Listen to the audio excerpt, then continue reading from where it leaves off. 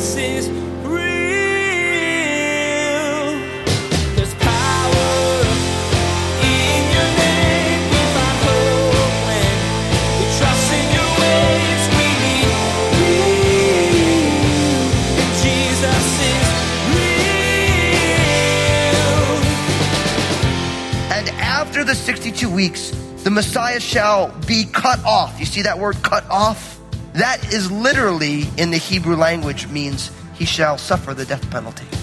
To be cut off from the land of the living. But notice, he shall be cut off, but not for himself.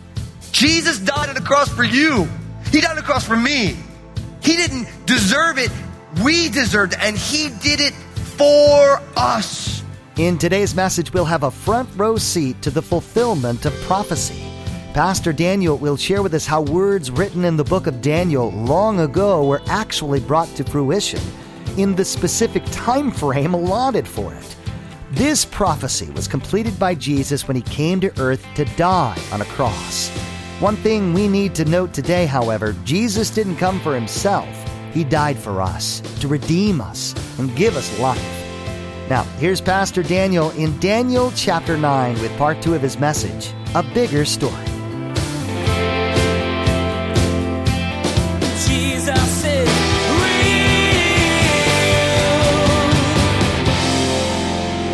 This is a predetermined time. See, Daniel has been praying about this 70-year period, and then Gabriel comes and says, listen, I'm going to raise you your 70. We have this 70 weeks. Now, what's interesting is for the children of Israel, they were used to thinking in what scholars would call a heptad, or in series of sevens, right? It's very common for the children of Israel to think this way. You had 7 days in 1 week. Every seventh year was the Sabbath year of rest. Every series of 7 7-year periods was the year of Jubilee. And if you've been studying the Torah with us, you've heard all of these things and we've discussed this. But now we have this 70 weeks, or literally in the Hebrew, the word for weeks is the word shabuim, which literally means 7. So we have this 77 period. Now, most scholars would tell you that this isn't 70 periods of 7 weeks. It's 70 periods of 7 years. And this predetermined time has something very specific that it wants to accomplish. Literally 6 purposes in this predetermined time. Notice, it deals with your people and for your holy city. So who was Daniel's people? The Jewish people. What was his holy city? Jerusalem, right? And so Daniel's been praying about the children of Israel who've been in Babylon and them going back to Jerusalem because it was conquered by the Babylonians. He's like, okay, so now I have this 77 period, the 70 periods of 7 years that's going to deal with your people and your holy city. Now, don't miss this. Oftentimes, the way God answers our prayers is by doing exceedingly abundantly above all that we could ask or think. How many times do you see in the Gospels where somebody asks Jesus something and Jesus is like, well, yeah, I know you're worried about this, but I have something way greater that I want to get at with you. I wanted to tell you that because I realize that for all of us, oftentimes our prayers are specific, but God wants to get at something deeper and more important in our lives. So oftentimes God doesn't answer our prayers in the ways that we want because we are limited by what we can see, and God has something greater that he wants to do. See, Daniel is concerned with the children of Israel going back to Jerusalem, and God's like, no, I have a 70 period that is even bigger, greater than you can imagine. And it has these 6 purposes involved. Notice, first, to finish the transgression. Now, obviously, when you read all of these together, to finish the transgression and make an end of sins, to make reconciliation for iniquity, to bring in everlasting righteousness, to seal up vision and prophecy, and to anoint the most holy. That's all 6 of them. All of these deal with the cross, the empty tomb, and the eventual return of Jesus and the fixing of all things in the kingdom of God. Now, I say that, and it's real easy if you've been in church for a while, to be like, oh yeah, the cross, the resurrection, Jesus coming back. You know, you yawn and turn the page. But my friends, this is God's plan for humanity right here. That God was going to send his son to die on a cross for the sins of the world, right? He was going to conquer sin and death through the empty tomb. And at some point, Jesus is going to come back and he's going to set the world back to the way it ought to be. Right? He's going to fix a broken world. Now, what's for most of us, especially those of you who spend time in church, you're so used to hearing about the cross and the resurrection that maybe it's lost its flavor. It's lost its amazingness. Or maybe when you first gave your life to Jesus, that fact that God would send his son to die on a cross for your sins is the most extraordinary thing ever. Now you're like, yeah, I'm a Christian. I hope the pastor doesn't preach long, you know? But there was a time when you loved it when the pastor preached long. You're like, I can't believe he's stopping right now. This stuff's so awesome. Like, where did that go? It's kind of like when you get married. Everyone's in love on the wedding day. Oh, they're so in love. They're like, you know, the wife's like, she's gliding down the aisle. You know what I mean? The husband, he doesn't even wait for the pronouncement of marriage. He's already kissing her. You know what I mean? And then like 2 years later, like, we just stay in separate sides of the house. We can't, when you get a bigger house. He has his quarter, she has her quarter. It gets like that, right? That familiarity breeds. It's like you forget how good you have it until all of a sudden you realize once again you have a renewed vision. The fact that at the cross, there's a finish to transgression. Jesus said it is finished. That's what he said. At the cross, it's done. I've conquered transgression through my own body to make an end of sins, the taking away of sin from the people who would believe. To make reconciliation for iniquity. See, you think of reconciliation when two people are separated and they get brought back together. That's when two people who are at odds are now reconciled together. The reconciliation for iniquity is what Jesus did at the cross. And the empty tomb is all about this. It's the fulfillment of all these things. And then, of course, to bring in everlasting righteousness, to seal up vision and prophecy, to anoint the most holy place. This all speaks about Jesus' second coming.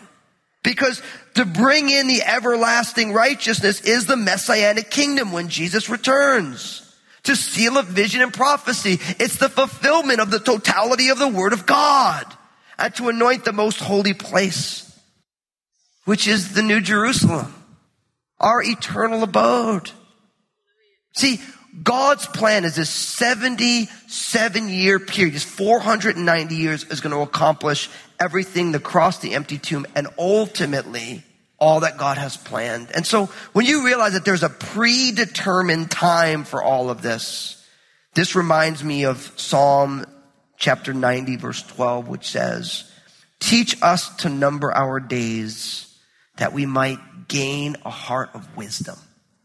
My friends, the biggest fear that I have, and not like a sinful fear, but the kind of thing that makes me think twice, is when I start to realize that time is predetermined. That I'm not going to have, who knows how long I'm going to have.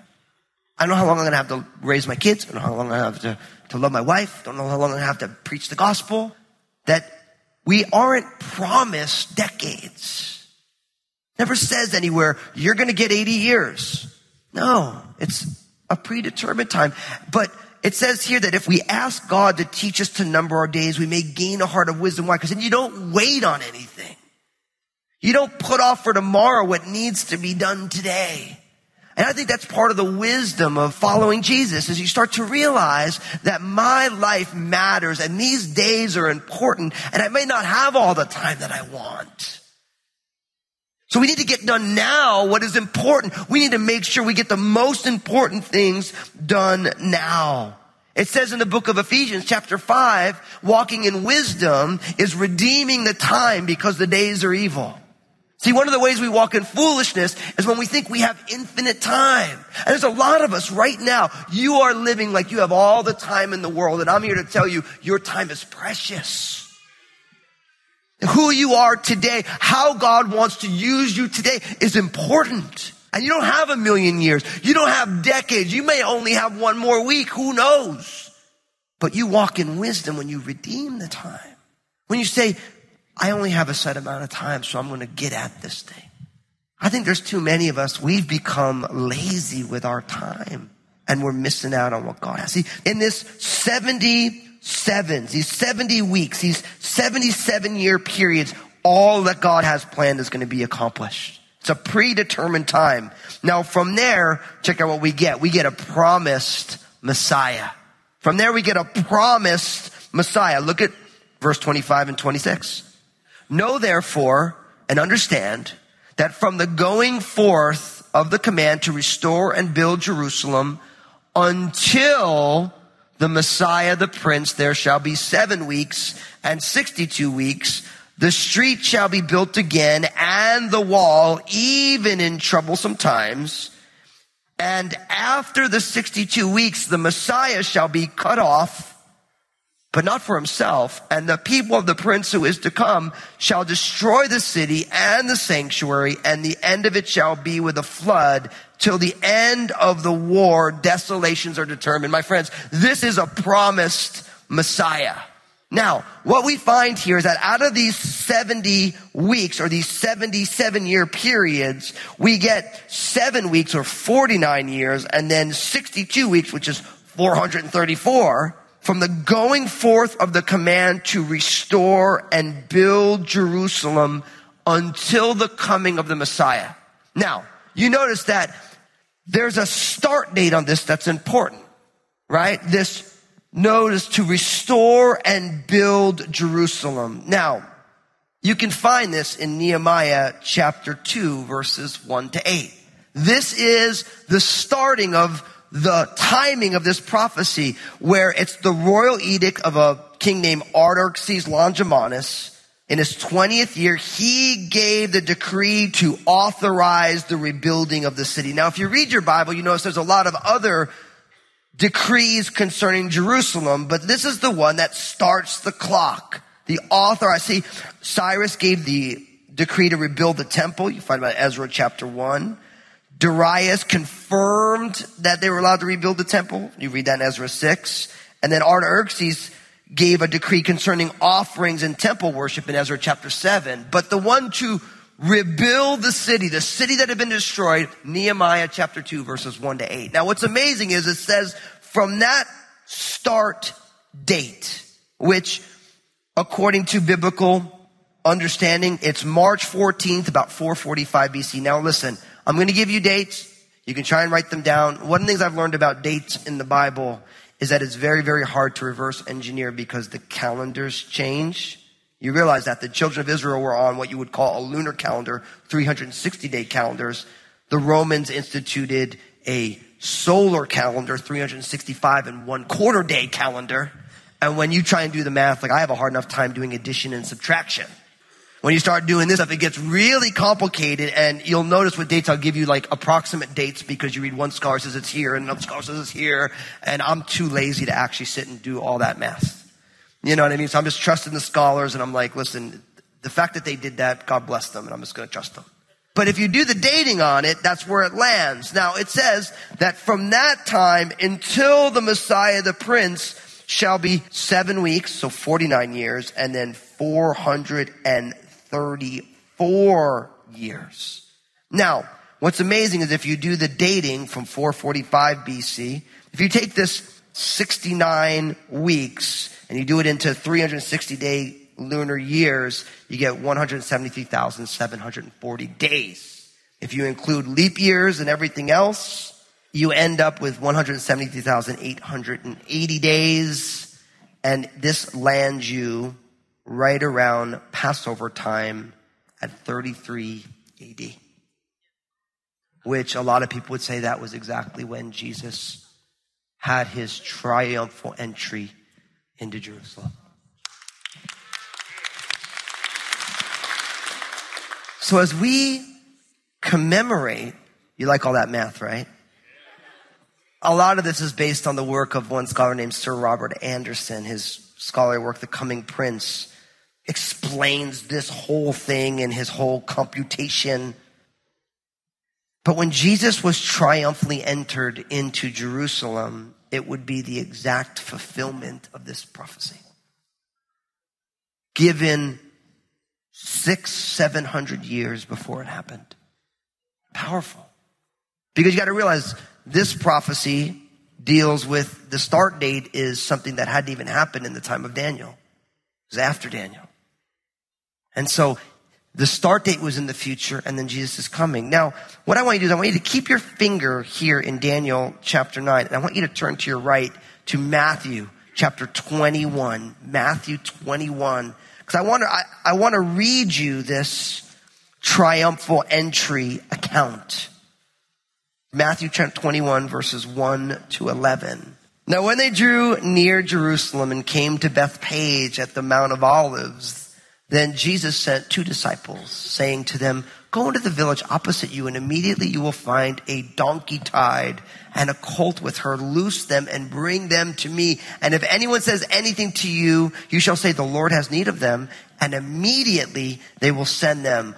All this was done that it might be fulfilled, which was spoken by the prophet, saying, "Tell the daughter of Zion, behold, your king is coming to you lowly and sitting on a donkey, a colt, the foal of a donkey." So the disciples went and did as Jesus commanded them. And they brought the donkey and the colt, and they laid their clothes on them and set him on them. And a very great multitude spread their clothes on the road. Others cut down branches from the trees and spread them on the road. Then the multitudes who went before and those who followed cried out, saying, "Hosanna to the Son of David. Blessed is he who comes in the name of the Lord. Hosanna in the highest." And when he had come into Jerusalem, all the city was moved, saying, "Who is this?" And the multitude said, "This is Jesus, the prophet from Nazareth of Galilee." See, Jesus knew that it was the predetermined time and that he was the promised Messiah. And Jesus goes and he gets this donkey and he's fulfilling prophecies in Zechariah, in Isaiah. He's fulfilling the messianic psalms as they're crying out, "Hosanna, blessed is he who comes in the name of the Lord." See, Jesus knew the predetermined time and he knew he was the promised Messiah. He knew that he had come in order to accomplish God's plan. In the scroll of the book, it was written of Jesus. And when Jesus arrives on the scene, people start freaking out. Literally, they're laying their clothes on the road. That was a sign of submission, where they're saying, "We surrender to you as our king." They wave these palm branches, or they call it Palm Sunday, which literally means all of creation declares that the king has come.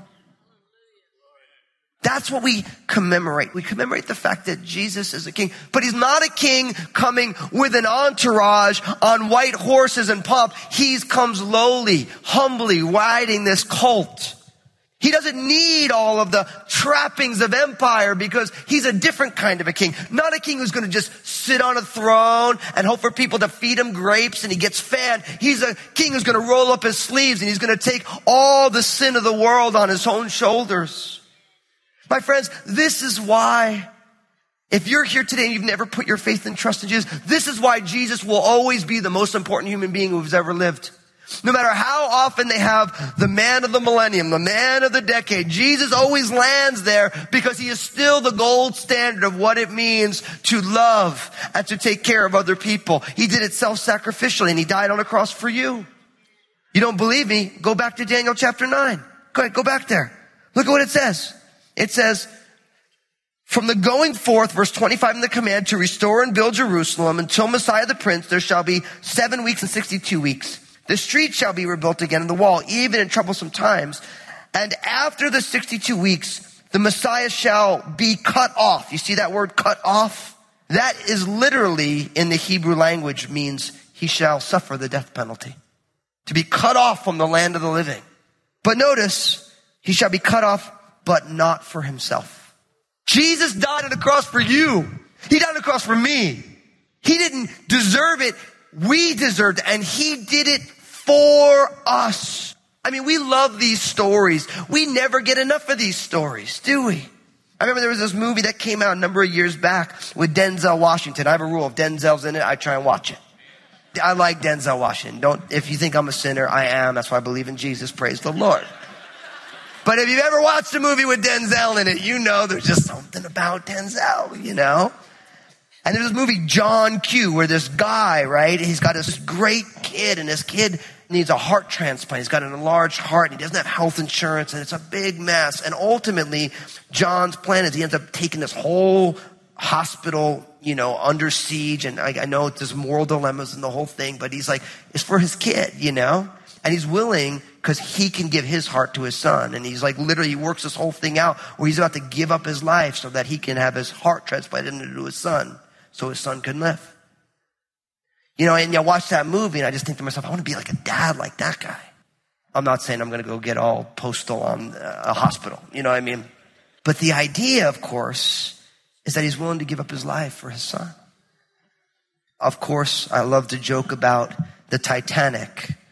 Leonardo DiCaprio became a household name because every woman wanted a man like Leo. Remember in the Titanic, he gives her the plank and he drowns, and it's a big sorry story, This guy's willing to give up his life for this woman that he loves.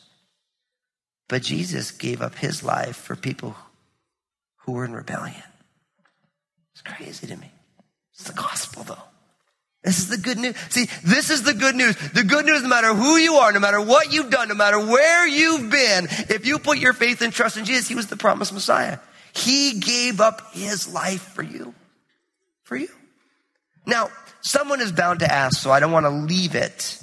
What's the separation here between the 7 weeks, the 49 years, and the 62 weeks, or 434? I know someone's bound to ask, so we don't really know, but it's interesting that it says at the end of 25, the street shall be built again in the wall, even in troublesome times. And a lot of scholars would say, even though it took, Nehemiah and the folks just under 2 months or so to be able to rebuild the walls of Jerusalem, that it did take about 50 years to clean it out and to make it a functioning city again.